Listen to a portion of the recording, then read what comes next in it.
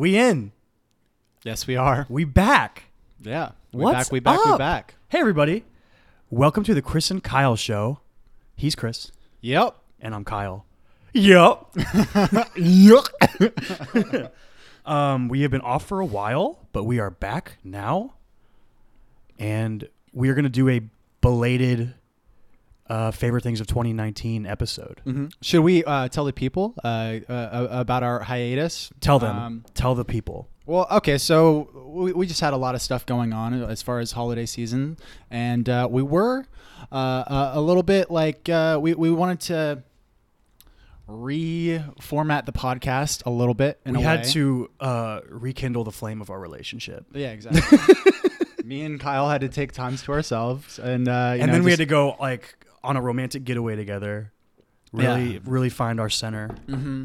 Yeah, and really rediscover who we are. What really happened was we just individually and together. What really happened is we just both happened to like go out of town at different times and then just sat on our couches a lot. Yeah, a lot of that. Anyway, we're back now, and what you guys can expect going forward. Yeah, we're gonna do a little bit less of the long form scattershot stuff, just because it's sometimes just kind of useless to come up with random nonsense to talk about if it's not something that you have real thoughts and ideas about. So we're just going to do a lot more spoiler episodes, and then when there are good topics to give a long-form discussion, we're going to do that. We'll probably do one like around the NBA playoffs. Mm-hmm. We'll talk about NBA award season and stuff like that. And, yeah. And we'll try to keep up and do more guest episodes as well this coming 2020. Yeah. But 2020, not what we're talking about today. We're talking about 2019. The 2-month late 2019 in review episode. No, you needed like all of that time so that you can appropriately review 2019. Well, honestly, I was able to catch up on a few things that I missed, and a couple made my list, or one made my list. Exactly. That's why. That's why the Oscars happened in February. Yeah, that's kind of true. Yeah. I tweeted out like the end of December my top 10 movies and TV shows of the year, and my movie list has now changed. Mm-hmm. 2 have come off and 2 have gone on. Okay. And one of those will be in this episode. So what we're going to do is we're both going to bring our 5 favorite things from film and television, and we're going to reminisce about them, and we're going to talk about them, and we're going to make fun of each other if we pick a bad one. Are you hiding your list from me? Yes, I am. You don't want me to cheat? This isn't a test. How much crossover do you think we're going to have here? I think we might have like maybe 2. I'm gonna say over under 2 point. If you set the over under at 2.5, I would take the under.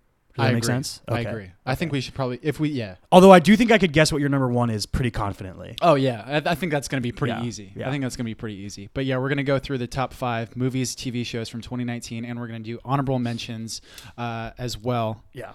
I'm really excited. Let's just fucking dive right into it. Do you want to do your 5th one first or my 5th? We're going to go 5-1, right? Yes. That seems way more climactic. Yeah, way cooler. So my number 5 is a pretty interesting one. Okay. And it's the one that I told you where I sort of combined a film and I combined a TV show. Can I guess it? Because I think I might know. Go ahead. I think it's Stranger Things and It Too. No, it's not. Dang it. Nice. I was worried that you would have guessed it. Mine's actually a little bit weirder than that. Okay. Not weirder in like as far as like subject matter, but like weirder like. Okay, so my number 5 is a combination of the short film Hair Love. Oh, okay. And an episode from Mixed-ish. And I'm sort of like throwing in Mixed-ish. You did talk to me about this before. Yeah, I'm sort of throwing in Mixed-ish here. If Hair Love didn't exist, Mixed-ish of the famed Ish television universe. Exactly. Blackish, Mixed-ish. There's one more. Youngish or something like that? There's one where one of them goes to college. I know that. Grownish? Grownish, not youngish, grownish. Yeah. Wrong, you wrong age variant. Mm-hmm. Now, if Hair Love, the short film, did not exist, I don't think that the episode of Mixed-ish would have hit you as well. That I would Ranked as high? have Mixed-ish in my top 5. Okay. But the short film Hair Love, which won the animated short film at the Oscars this year, you watched it, right? I have not seen it. No, You have not seen it? not yet. Damn, I was like really like pushing for you to watch it because it was written and directed by a former NFL player. NFL player, yeah. Mm-hmm. Who, dude, shot his shot Babe Ruth style. He said he was going to win an Oscar like 6 years ago. Really? It's on Twitter, dude. He's got the receipts. That's fucking sick. It's awesome. So the person that we're referring to right now is Matthew A. Cherry. Yep. I've never heard of this person. He wasn't an NFL player of consequence. Right. He was probably like a practice squad or cut very early in his career kind of guy. Okay, so this short film, Hair Love, is basically about a father trying to do his daughter's hair for the first time. And importantly, an African American father Yes. and daughter. yes. For most white people out there that have never had to deal with like black people's hair, this is something that like I learned about through an episode of Mixed-ish. Like I didn't understand like the complications of like how different African American people's hair are, and the different kinds of things that you have to do, and the different kinds of oppression that came with them not being able to wear it's their still natural hair. happening. Matthew A. Cherry and one of his, I think, producers on this short film brought a high school kid with them to the Oscars who was being, I think, suspended from school or something like that because of his hair. Yeah. Because he had dreadlocks. Exactly. And like even in really progressive college campuses, I'm pretty sure USC, I don't want to fucking completely speculate here, but like they had rules stating that like you couldn't wear dreadlocks and shit like that and cornrows. And like on a college campus, which should be like a really progressive. Yeah. But anyways, there's a lot of socio-political things that go into this kind of issue. And there's a lot of great things as far as representation that Hair Love is able to bring to a table. And I wanted to address it because it's an animated short that not a lot of people are going to go out of their way And you to can find see. it for free, right? It's incredibly accessible. You can go online and watch it on YouTube. Yeah. That's awesome. All of the now, shorts should be like that. Aside from all of this socio-political shit, I am an absolute sucker for like a father like doing his best to try and like take care of his daughter. Dude, and like when I am not at doing a very work good job. and I get a table that's like just a dad with his kid, Oh. I'm so fucking nice to them. Oh, I'm God. like, this is the shit right here. There is just like it fucking hits me like the sort of like them just not like doing their best and not doing a very good job. And this short film is just like chock full of it. It's a 7-minute short, and within those 7 minutes, I was absolutely bawling. Anything that can get me as emotionally engaged as that, I'm Now, gonna have it on my top 5. Can you connect to me why you are throwing in the Mixed-ish episode as well? So I'm throwing in the Mixed-ish episode as well because it's what introduced me to it, and like it just thematically To the fits. short or to the idea So about there was hair? an entire episode of Mixed-ish that was completely about like hair. Yeah. And it was a lot of kind of the same things. Like you have a white father trying to take care of his mixed daughter's hair and failing Yeah. miserably. So I just figured it lined up, and it would have been in my honorable mentions anyways. Mixed-ish would have. But Hair Love was just so fucking good. And the fact that you can like just the tears per minute on Hair That Love. TPM rate, dude, it's crazy. That had to be so fucking high because by the end of that 7 minutes, I was just completely bawling. Yeah. I loved it. So yeah, that's my number 5 of 2019. You're trying to tell me that like Written and directed by Matthew A. Cherry. You're trying to tell me that the growing rate of diverse creators in Hollywood is helping you learn about people that are different from you and empathize with them? Yeah, no. Right? God, That's who cares about weird. diversity, dude? Who cares about representation? Ugh, that's awesome. But regardless of that, it was a fucking really emotionally connected with me, and I think that's why I'm gonna put it at 5. Cool. My number 5 is the first in a string of me combining things for the sake of getting more than 5 things on this list. I'm ready for your completely whack. This isn't the whack. justifications. This one isn't the whack one. The next one will be the wackest one. This is just the year of Brad Pitt, Ad Astra, and Once Upon a Time in Hollywood. Okay. That's my number 5. Those All right. those two combined. Yeah. I think I was way higher on Ad Astra than most people. I really enjoyed Ad Astra. yeah. I thought Brad was fucking awesome in it. Yeah. The eye acting, so much eye acting. But Once Upon a Time in Hollywood, I loved, and it was one of those movies that the more I think about it, back to it, and the more I hear other people talk about it, the more I remember things just really fondly in scenes where I'm like, man, that scene was so good, and that scene, and there's just so many scenes from that movie that are so good. Mm-hmm. Brad specifically, I remember like the ranch scene, the scene at the ranch, and the end scene, of course, the ending scene, of course, when he's high on that cigarette and the Manson family shows up at the house and he goes nuts with his dog, and Leo gets a flamethrower. Well, it was laced with like acid or something. Yeah. Very funny movie.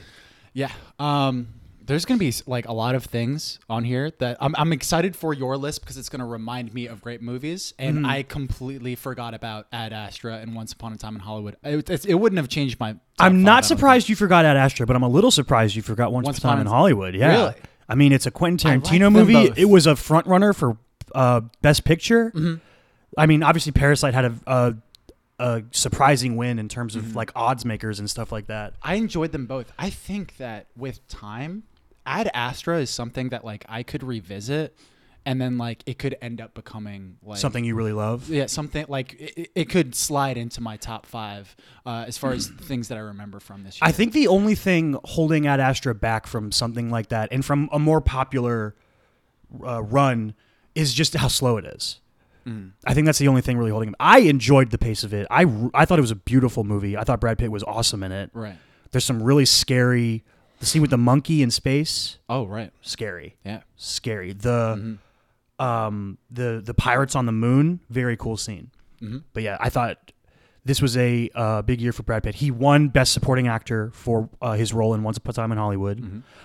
The Bruce Lee scene, so good. I'm gonna make sure that everything's running right here. Oh, are you paranoid about the phone not working? But yeah, my number 5 is going to be the year of Brad Pitt. I dig it. Yeah. It's a solid 5. I know. I mean, he's a 10, but we're on a scale of 1 to 5, so you know. Right. So he's a 6 out of 5. Yeah, that's true. All right, so what's your 4? Moving on to my number 4. I'm not sure if this is going to be a crossover or not. I don't think so, but I think you like it. True Detective Season 3. I did like it. True Detective Season 3. I did like it. A return to form for True Detective. That's not even on my 10 TV shows list. Really? I think I might have forgotten that it came out this year. It feels so long ago. I'm looking at my list of TV shows right now and wondering if I would take something off for it. I don't think I would, but I'd have to think about it a lot. Came more. out at the first episode was released January 2019. Yeah. So, a return to form for True Detective, as we both sort of rough season 2. Didn't really like season 2, and I think it's pretty well documented on the Chris and Kyle show that True Detective season 1 is one of my favorite shows of all time. Mahershala is as well as Stephen Dorff. Is that the partner? Yes. Yeah, he's great. Mm-hmm. Have you noticed that he's been typecast since then? He's in another TV show now where he plays a cop in like a sort of like southern town.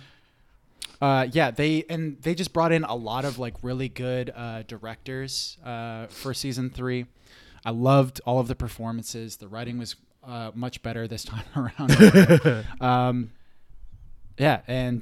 Shout out to Nick Pizzolatto. He's the creator, right? He's the creator of True Detective, and who was the director from 3. season 1 that left the show? Cary Joji Fukunaga. That's right. Mm-hmm. Who's about to release James Bond? Yeah, James Bond. That's pretty cool. Mm-hmm. All right. Now is my ridiculous one. I'm I ready. just wanted an excuse for both of these movies to be on my list because I love them so much. I told you that you could do like a 5A and a 5B. No, it sounds like cheating. Like there's no podcast police that are going to come and I have take a personal rule that I need to come up with some bullshit title that fits them together. And the bullshit title I've come up with is wartime adjacent stories, period pieces. Wartime adjacent period pieces. Jojo Rabbit and Little Women. Okay. All right. Jojo Rabbit, Still World War II haven't seen adjacent. Little Women, Civil War adjacent. That is my bullshit categorization for including Fair. both of these on my list. I have Jojo Rabbit on my honorable mentions, and it was one of those bubble movies where I'm like, fuck, Yeah. like this might not age well. You know what I mean? Like I might, because I really fucking It's like so good, Jojo dude. Rabbit. It's so And good. Scarlett Johansson with the rare double actress nominee combo year. She was nominated for Best Supporting Actress for Jojo Rabbit and Best Actress for Marriage Story. Oh, God damn it, Marriage Story. You forgot Marriage Story? Oh, I forgot Marriage Story. Uh-oh. I'm It's not real sure. good. You might have to change on the fly. Get ready. No, well, So, I mean, like, you could have also said the year of Scarlett Johansson and thrown Marriage Story in somehow. Except she's not in Little Women.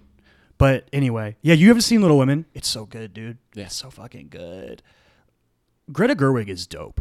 see, I think the problem with it is that there's no one involved with either cast or crew that I am a fan of. So Yeah, like who cares about Greta Gerwig or the Pew Pew Train Florence Pugh Yeah. or Saoirse? Saoirse. I'm gonna be nominated for an Oscar every time I'm in a movie. Ronan, aka young Meryl Streep.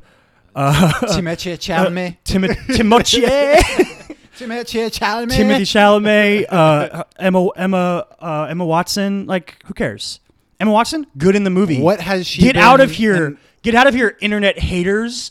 You know how I remember when the trailer came out, and I was like, Emma Watson's American accent is terrible. She sounds British. Remember that? You know what that scene is? What is it? She's pretending to be British. Fuck off, internet homies. Emma Watson is good in that movie. They're all good. They're all great. Honestly, the cast is so good. Right. Timothy Chalamet, like, did we know who he was 2 years ago? Did we The know? world. Did the world know Timothy Chalamet 2 years ago? Or was it Interstellar?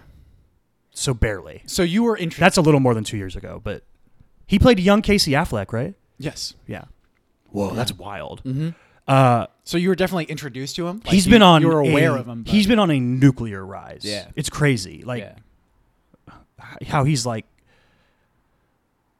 a darling of Hollywood now.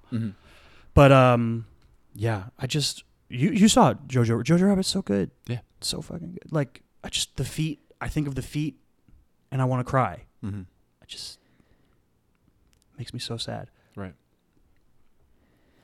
Anyway, What was that? Your 4? that was my 4. That was your 4? All right. I'm moving on to 3 here. Numero I'm wondering tres. if this is going to be a crossover. Okay. Ford v Ferrari. I took Ford v Ferrari off my top 10 list Yeah. to put Marriage Story on it.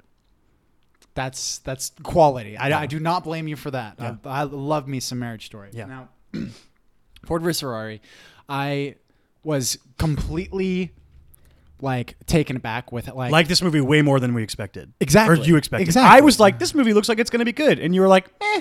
Yeah, I don't know. I just sort of expected it to. I don't know what's the word that I'm looking for. Be sort of like paint by numbers. Yeah. And it wasn't that at all. It was incredibly fun. The performances were incredible. Yeah, but Damon and Bale out here being friends. Ford versus Ferrari, directed by James Mangold, starring ya boys Matt Damon, and Christian Bale. Don't forget young Christian Noah Bale is Jupe, 10 dude. miles. Did you see my most this is like my one tweet per year? Did you see my tweet that I put out Maybe? it was right around All-Star break time? Maybe? Right. What did you say? I said that Aaron Gordon is the Ken Miles of dunking. Meaning he dunks too much and then dies? Means that everybody knows that he's the best. Oh, okay. But he got cheated. Oh, okay. That makes sense. Anyway, Ford vs Ferrari, just a really incredible movie. I think the one thing that probably surprised me the most was the level of humor. Yeah, very funny and movie. the personality. I was weeping at the end. The levels of relationship, and it's such a good friendship movie. Yeah, I it's fucking a love bromance good friendship. movie. It's Yeah. a bromance movie. I love but it's a like good high goddamn tier bromance. Yeah, Yeah. it's a high tier bromance movie, and yeah, loved it. I got a little bump. There was a sort of so this was also nominated for Best Picture. it was one of those movies that got caught up in the. This just seems like another. Like people were comparing it to Green Book a lot, right? In like its Oscar-ism, and I was like, I feel like it's, I don't know. There's quality to it that I really think is fun and unique, and it deserved to be up there. You know what I mean? And it's just so dissimilar to Green Book because Green Book is like sort of like touts itself as sort of a racially aware movie. Yeah. Which like a lot of.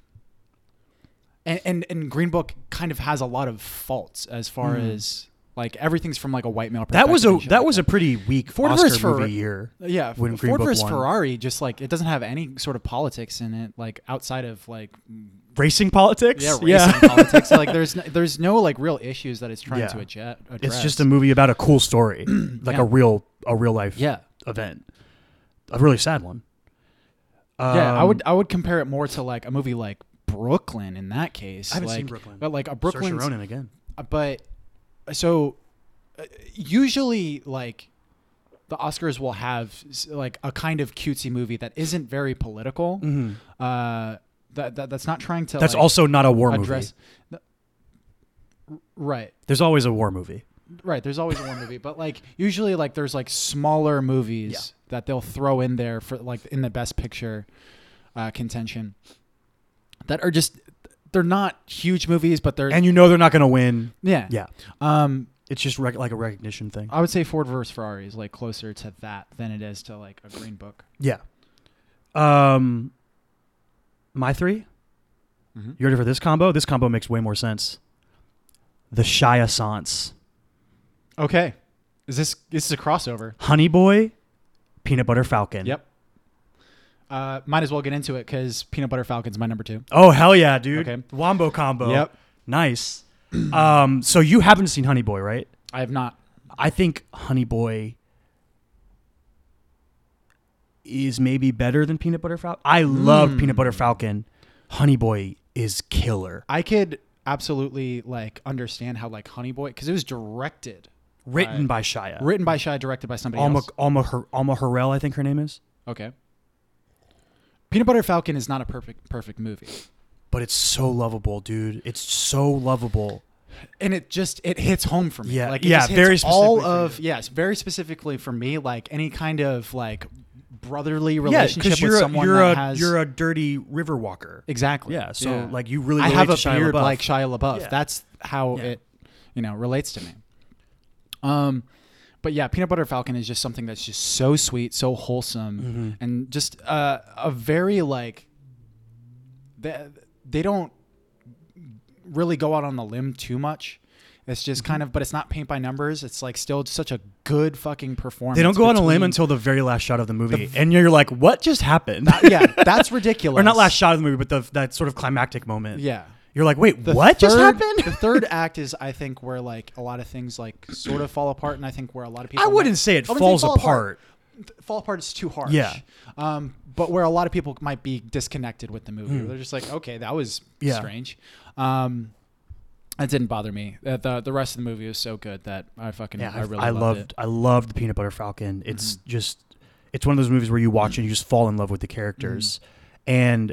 The reason I coin it Shia Sans is because of the comeback story of Shia LaBeouf this year.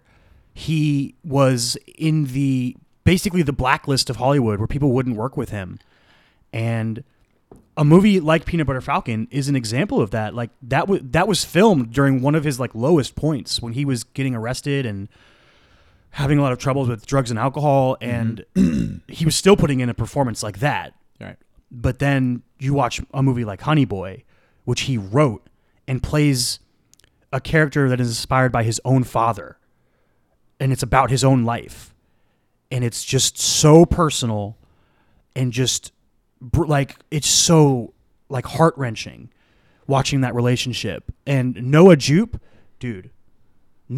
is reaching Jacob Tremblay level's child actor. Let's not get ahead of ourselves. No, dude. Watch Honey Boy. He made Honey Boy, and he's in Ford vs. Ferrari. A Quiet Place. The kid's a killer. He's also in Wonder with Jacob Tremblay. The kid's a killer. Yeah. All right?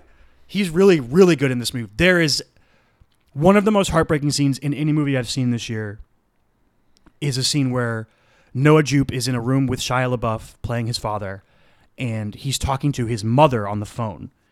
And his mother and father just hate each other. And this is from Honey Boy. Mm-hmm. And his mom is like, tell your dad exactly what I say and how I say it. And she starts cussing out Shia LaBeouf through her child. And he's just mimicking their words to each other through the phone. And it's heartbreaking and so sad. And Noah Jupe is fucking murdering it. Mm-hmm. Oh, it's so good. And Shia is amazing. Right. And like, you can really tell there's a level of like therapy going on for Shia LaBeouf as a person when you see him do things, especially during Oscar season. He was in a lot of the actors on actors and actors roundtables kinds of things that like Variety always puts out. He was in a few of those, and I watched a bunch of them. And he is a super weird dude, but he's insanely interesting. He was on the actors roundtable, and he was so like bought into what everyone had to say, and he was so open to everyone's ideas and so encouraging of everyone's. Like, there was a point when Adam Sandler at that round table was like, I can't believe I'm sitting at a table with like these types of talents, and Shia LaBeouf was like, fuck that, like, you're the fucking king. like shit like that. And then he did like an actors on actors interview with Kristen Stewart, and there's a great comment on the YouTube video, and it was like, this feels like the embodiment of anxiety meeting the embodiment of depression, and I love it. And it's just like this super awkward conversation. I mean, have you ever seen Kristen Stewart do interviews? Yeah. She's like hardcore, like like she seems really uncomfortable in front of a camera, Super which anxious, is weird because she's a great actor. Right. But which people don't realize, Kristen Stewart's a really good actress.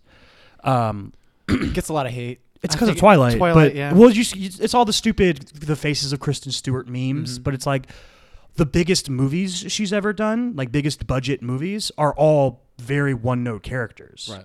Like that and like Snow White and the Huntsman. Well, that and they like usually encourage you to not have that. Like, they don't encourage you to be Daniel Day-Lewis and have like a super method acting performance. You need to be when you're the main character of a tentpole series. You need to be a blank slate that people can project themselves onto. Yeah.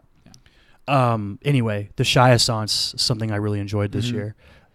I look forward to his future work. Right.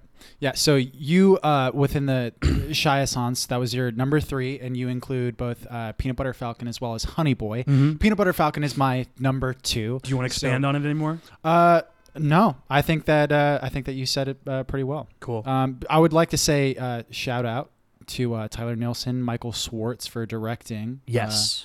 That written by they got that movie made them cheap as well. too.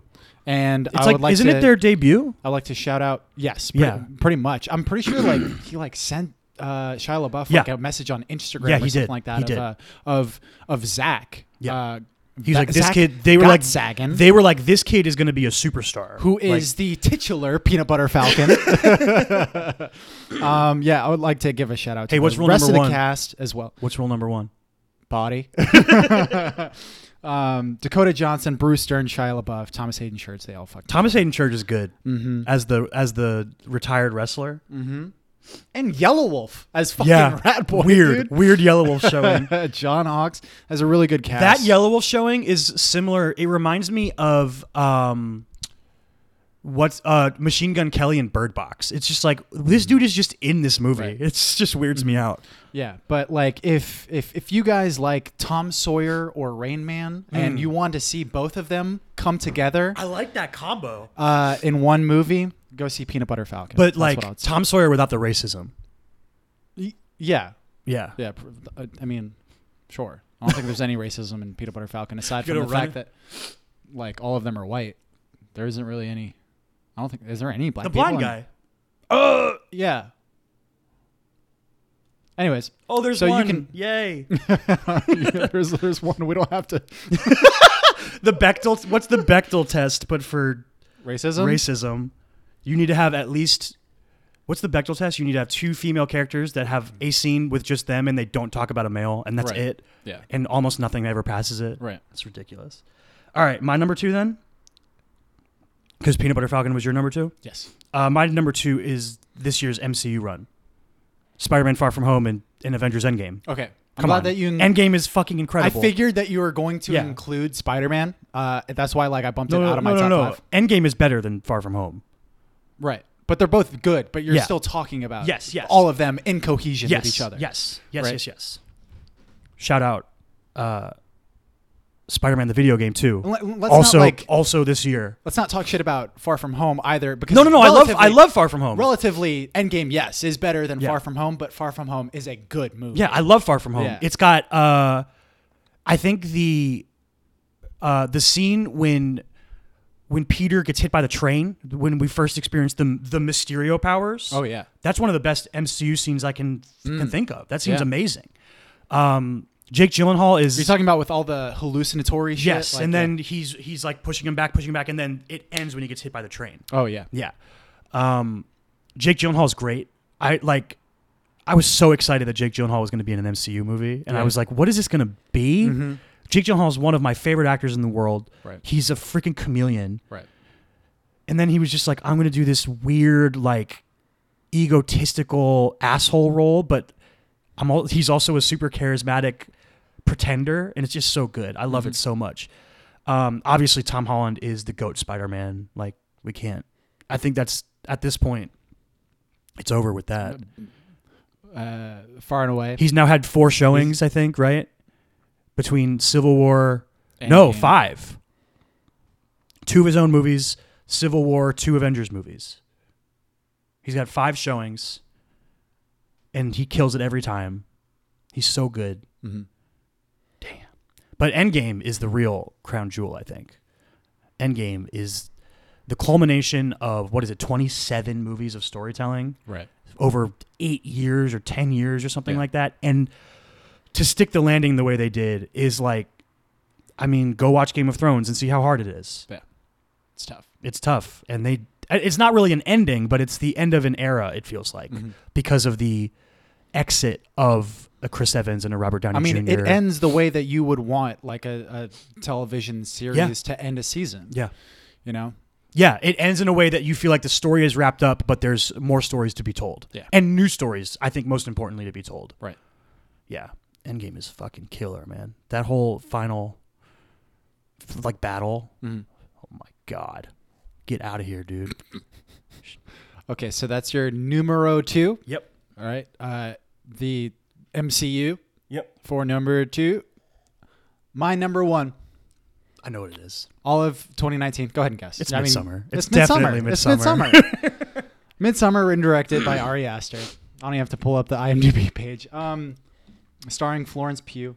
Pew Pew Train. I feel so validated. Oh, that like I was on top of that shit, dude. Yeah. I watched The Outlaw King, and I was like, she's gonna be a fucking superstar. Yeah. And within 6 months, I was You're right. like Masai Ujiri picking out fucking Pascal Siakam from a crowd. That's what I think of when I think of Florence Pugh. I think of Pascal Siakam.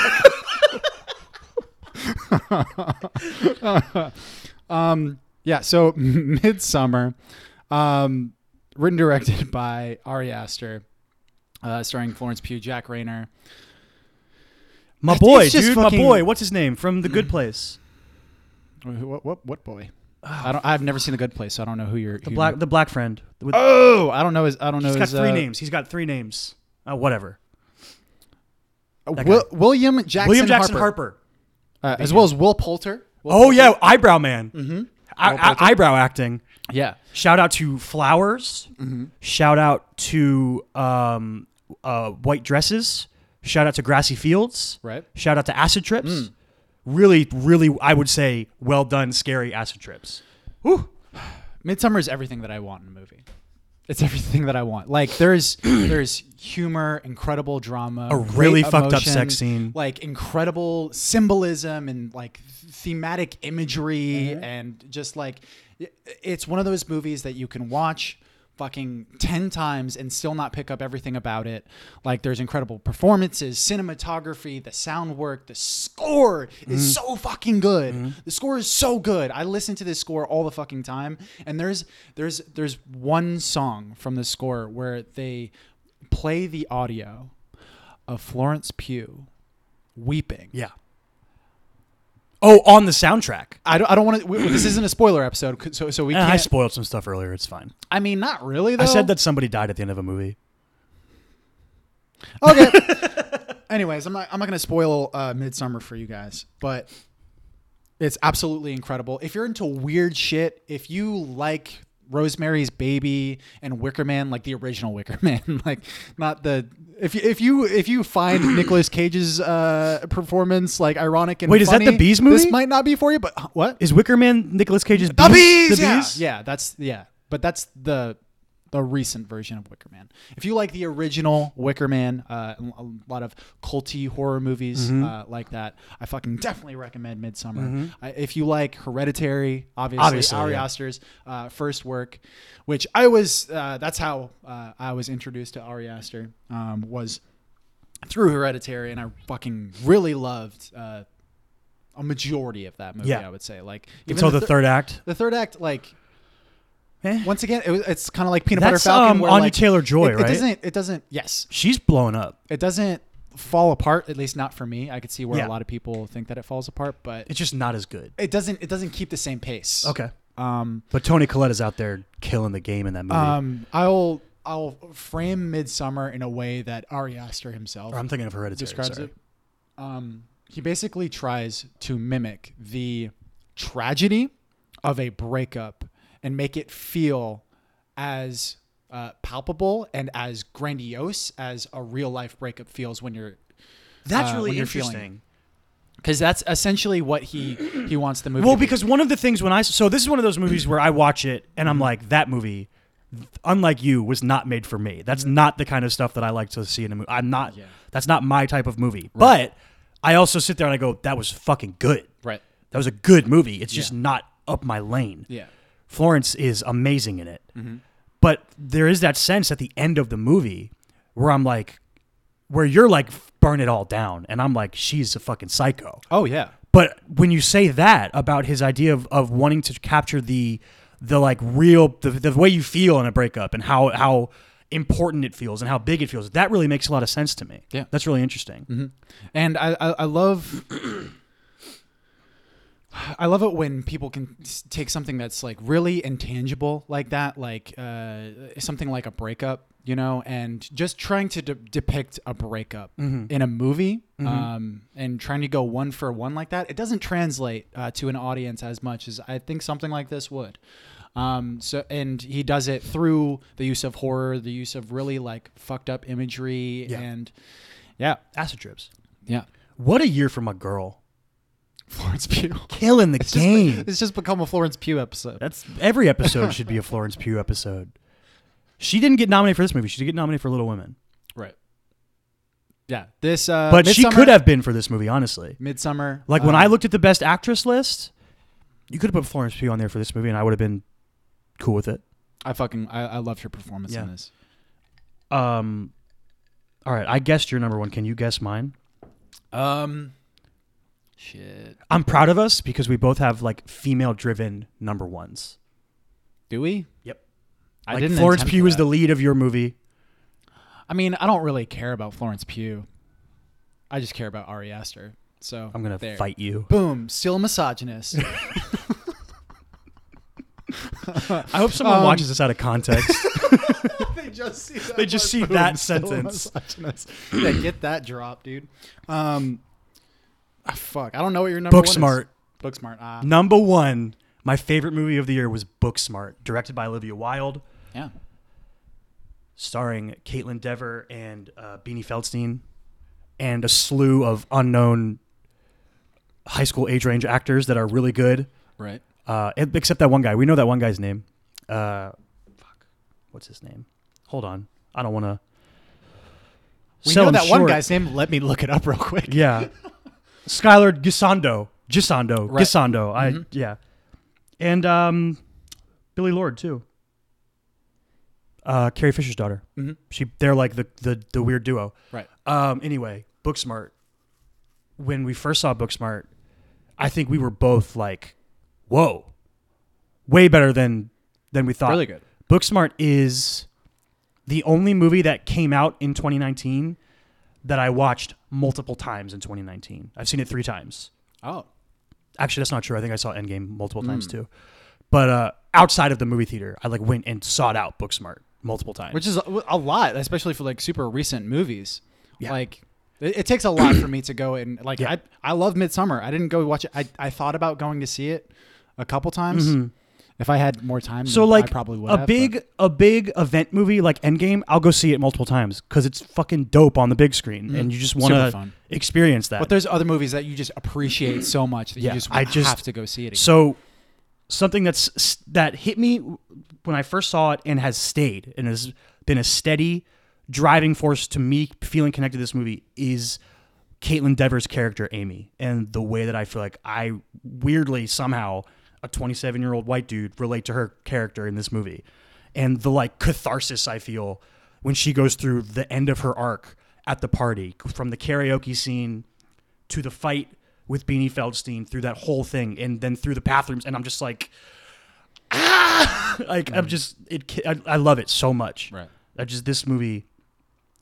This is like the type of movie that like the type of movie for you is Midsummer. Yeah. This is the type of movie. It's much more. Like this is my lane. Whereas like we both appreciate the other movies, but like they're not like completely. Yeah. Shout out Olivia Wilde, directorial debut, feature debut. Yeah. I'm pretty sure, killing it. Mm-hmm. Man.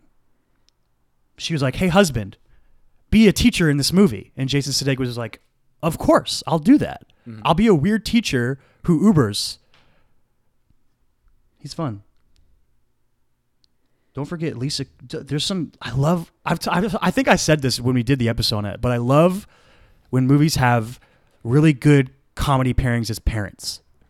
Will Forte and Lisa Kudrow. Oh God, so good. That scene is so fucking good. When they think that they're in love with, that they're like girlfriends, and they're like so supportive of it, and Caitlin Dever's like, "This is not what's happening. Stop this." It's so funny. Oh, I love this movie. What's the guy's name? The guy that Beanie Feldstein's character, Mason Gooding is the actor's name. His name is Nick in the movie. That dude that plays like the jock guy, the dumb guy that's actually smart. Oh yeah, the guy that says you'd be a Hufflepuff or whatever. Right. That guy's really good. Mm-hmm. Very like there's so many just like good teen they're not actual teens, but you know what I mean, like teen performances. Mm-hmm. Very good. I love this movie so much. That's my number one. That's your number one. Mm-hmm. Let's go through our honorable mentions. Okay, a few of mine you've already stated. Jojo Rabbit. Mm-hmm. Fucking loved, but I couldn't include it in my top 5. It's one of those. I jumped through hoops to make sure it was there. Who knows what's going to happen with my top? Like, aside from Midsummer, I feel like everything, maybe Peanut Butter Falcon. Yeah, everything could be like replaced with other things. You know, like it's such a tight race as far as including things like Jojo Rabbit or something like Knives Out. I'm surprised. Knives Out, fucking amazing movie. Yeah. Fucking Rian Johnson. Mm-hmm. That was one that I struggled with my top 10. Whether or not to include it. Nah. We left off a lot of TV shows. Yeah. I didn't include surprisingly enough. I didn't include a single TV show, and I'm shocked because I watch a lot of TV. You watch a lot of TV, so we should probably give a shout out. So something I'll tell you my movie ones. Marriage Story is probably the biggest. Loved it. Marriage Story is fantastic, and Adam Driver and Scarlett Johansson are killer. Mm-hmm. And what a breakthrough for you to enjoy a Noah Baumbach movie. I still have the same problems. Oh yeah, a lot of the same problems with Noah Baumbach, but it's so personal. So emotional and personal. It's so personal. Dude. I still loved it, but it's almost like Noah Baumbach has this thing where like the dialogue drives the movie for all of his movies, and it's not like he has the dialogue of like Sorkin. Oh no, I mean? He's not the greatest dialogue writer potentially ever. I'm just in saying, your opinion. In my opinion, yeah. In my opinion, Anyway, you know Aaron Sorkin's making a show? He is? Yeah, dude. He's directing it. I mean, he's made a few shows. Or he's directing. He's directing a. Now I'm gonna butcher it. Whatever. Aaron Sorkin's got a thing coming out this year. Mm-hmm. So does your boy, Alex Garland. That comes out soon. Yeah. Yeah, dude. It's gonna be a good year for Christopher Stott. Oh yes, it is. Yes, it is. Yeah, Marriage Story. I would include Knives Out. Controversial in a weird way. Frozen 2 is going to be an honorable mention for me. Didn't even get nominated for Best Animated Feature. I fucking loved it. Did it get released too late? No. No. Okay. It just the people had problems with the plot. Plot's a little convoluted. I get that. They couldn't have pushed fucking Missing Link out of there, dude. Delightful film. I never saw it. That's the Hugh Jackman, right? Hugh Jackman, Zach Galifianakis playing Bigfoot. Yeah, I never saw it. That's that weird animation where I see that and I'm just like, eh. But it's the same people that made Kubo and the Two Strings. I know, and I love Kubo. It's weird. I'll see it eventually. Yeah. Anyway, Frozen 2. I really loved it. It's a fucking gorgeous movie. Mm-hmm. It looks incredible, and the songs. Here's the thing. The songs aren't as catchy as the first movie, but I think a lot of them are better. I think that's the thing that's tricking people. Anyway, Frozen 2 would be in my honorable mentions. I love your little hill for Frozen 2. I enjoy that. I haven't seen Listen, it. man, Well, I'm a softie. I'm a softie. All right. I have a bunch of TV shows. Okay. I'll go through mine first, and then I'll tell you if we match for the on rest any. of your honorable mentions. Yeah. Obviously, you're gonna have Mandalorian on there.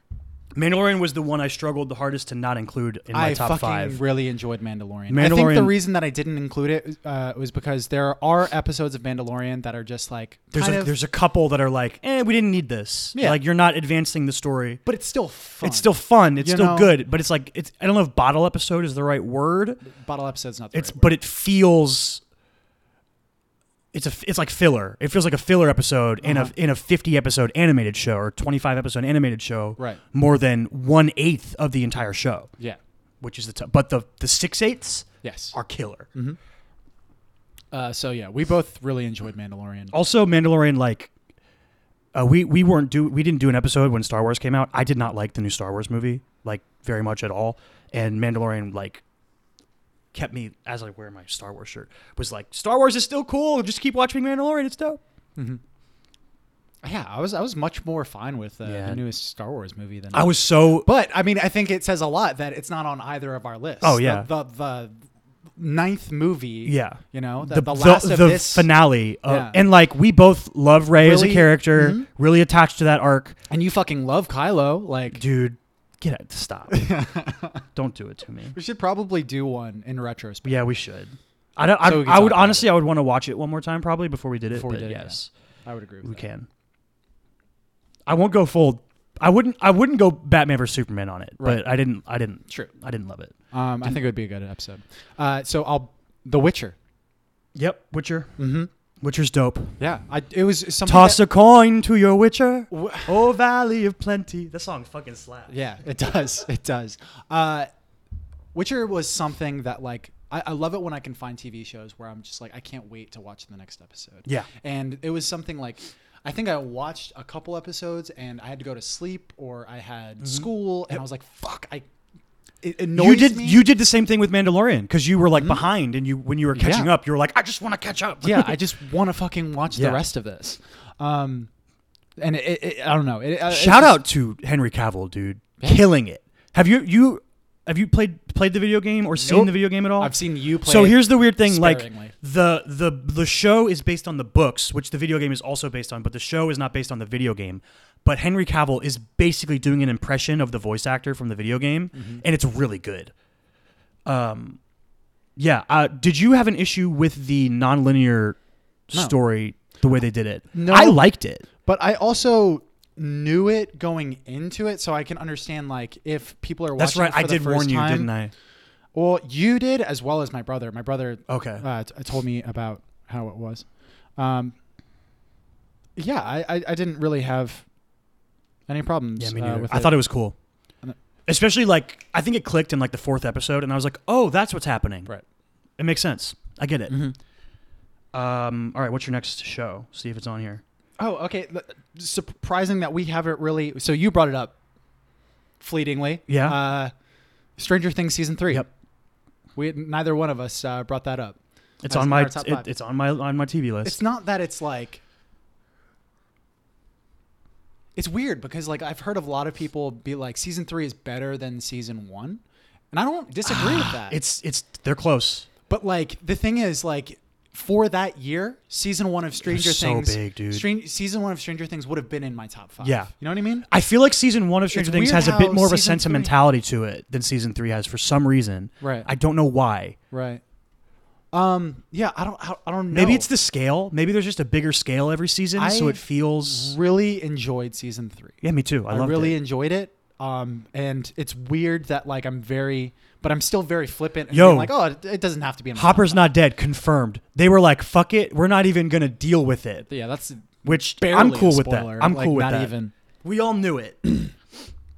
I don't have any more TV shows. All right, I'm going to give you the ones that are on my list that you didn't say. You haven't seen this one, I don't think. Succession. I think you'd really like Succession if you watched Really? it. HBO Succession on HBO is so fucking funny. But like from marketing and from pitch, you wouldn't think that. You know what I mean? Okay. It's a show loosely based on a family whose name that I can't remember, but they ran Fox News, I think. Okay. And it's based on that kind of idea of a very powerful family that runs a news corporation and the fucked up shit they get up to and their horrible relationships with each other. It's very good. Sex Education. That's my number 2. Or this is the order they came out last year, I think.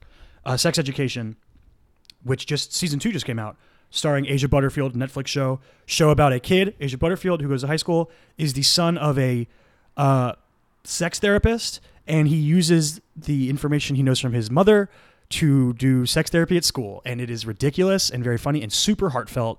And there's a girl who I'm going to look up so I get her name right because she deserves it. Her name is excuse me, Emma Mackey. She looks like a young Margot Robbie kind of. She is very good in this show. His Dark Materials is my 3rd. I liked this show so much that I read the book series and I read all 3 books, so that should say enough.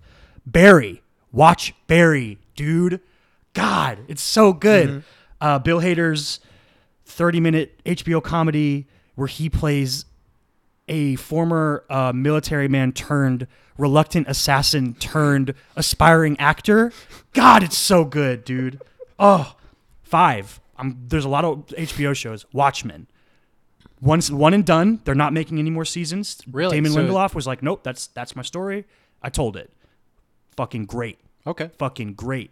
Yahya Abdul-Mateen, that's my personal standout. I think he's great in it. Fucking side note, did you see the trailer for Candyman that's coming out? I have not watched the trailer yet, no, but Yahya is in that. I'm not sure how familiar he's you blowing are. up a little bit. Yeah. I'm not sure how familiar I know it's you one are of those with- things where you say the name 3 times and Candyman shows up. It's like one of those Looks things, fun. like Bloody Mary or whatever. Looks fun. Is it a remake or is it like a continuation?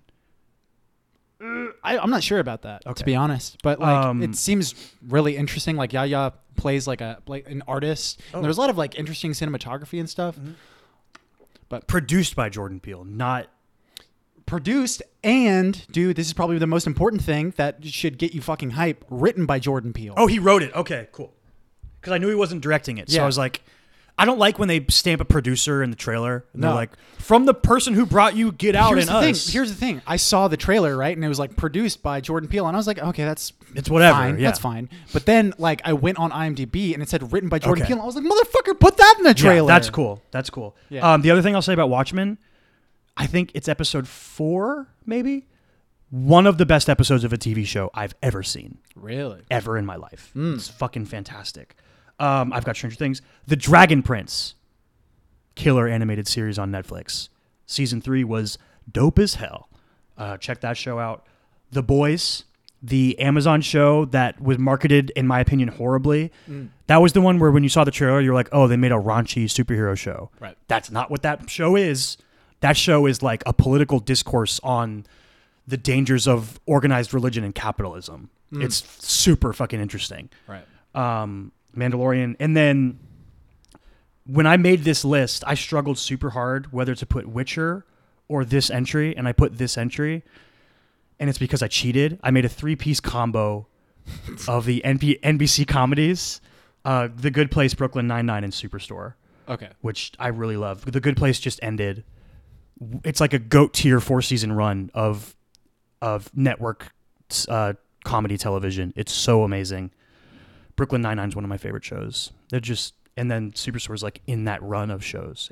Remember when we were young, in like high school and NBC had Thursday nights where they had 30 Rock, Community, The Office, and Parks and Rec on one night, this almost reaches that tier of like these three shows being on back to back to back.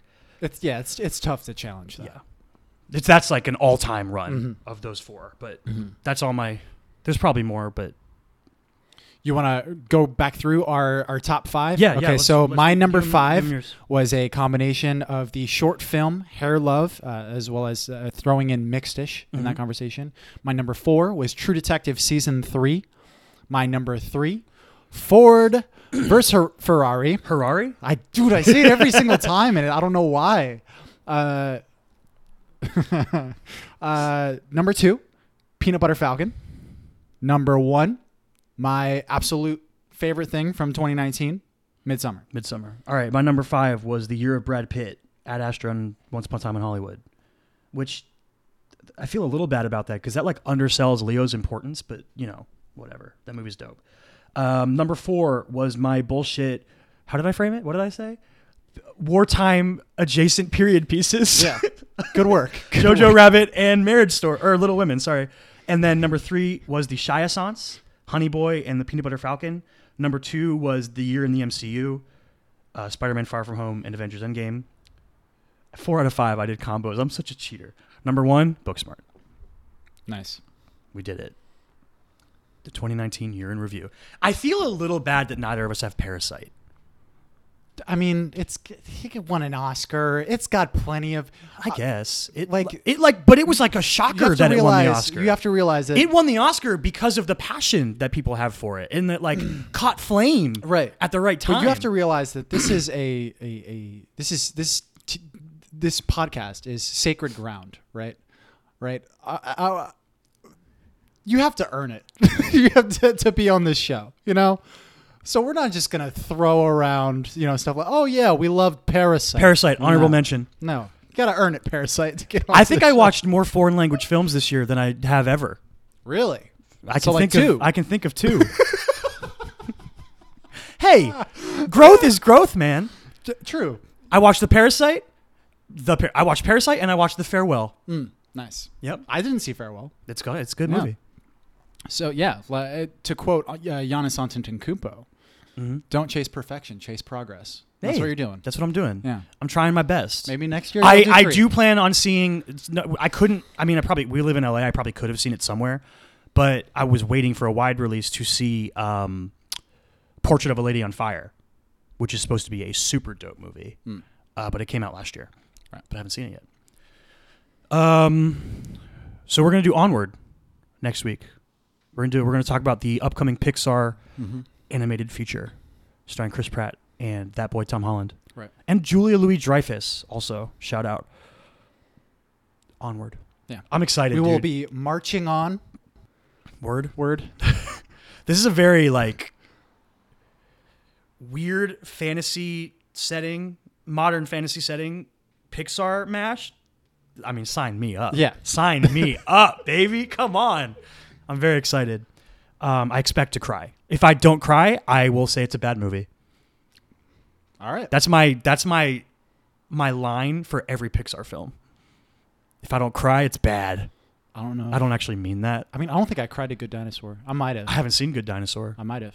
Underrated. That's also one of those slept on. Well, it came out the same year as another Pixar movie that I can't remember, but it was was it Toy Story 3? It might have been. I think it was Toy Story 3. Yeah. So it's just and it had a lot of production problems. I'm pretty sure. Yeah. There was a lot of issues with the making of that movie. Interesting.